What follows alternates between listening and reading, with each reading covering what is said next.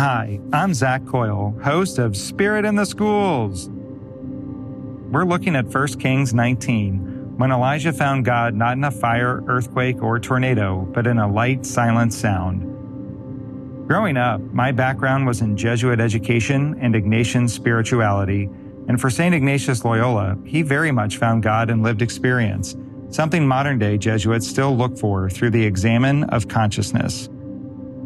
Thinking of lived experience, in my role as principal of St. Vincent de Paul in Fort Wayne, our students are blessed to attend adoration every 2 or 3 weeks.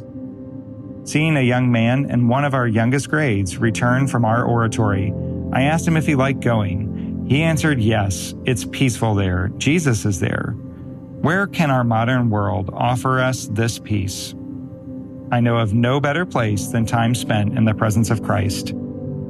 To me, moments like this are that light, silent sound Elijah heard, a clear sign of God at work in our world.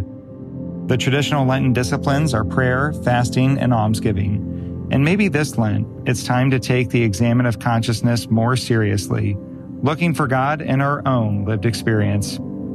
Each time I recommit to sustaining this prayer over a longer period, I'm amazed to see how many gifts God gives me that I would otherwise miss.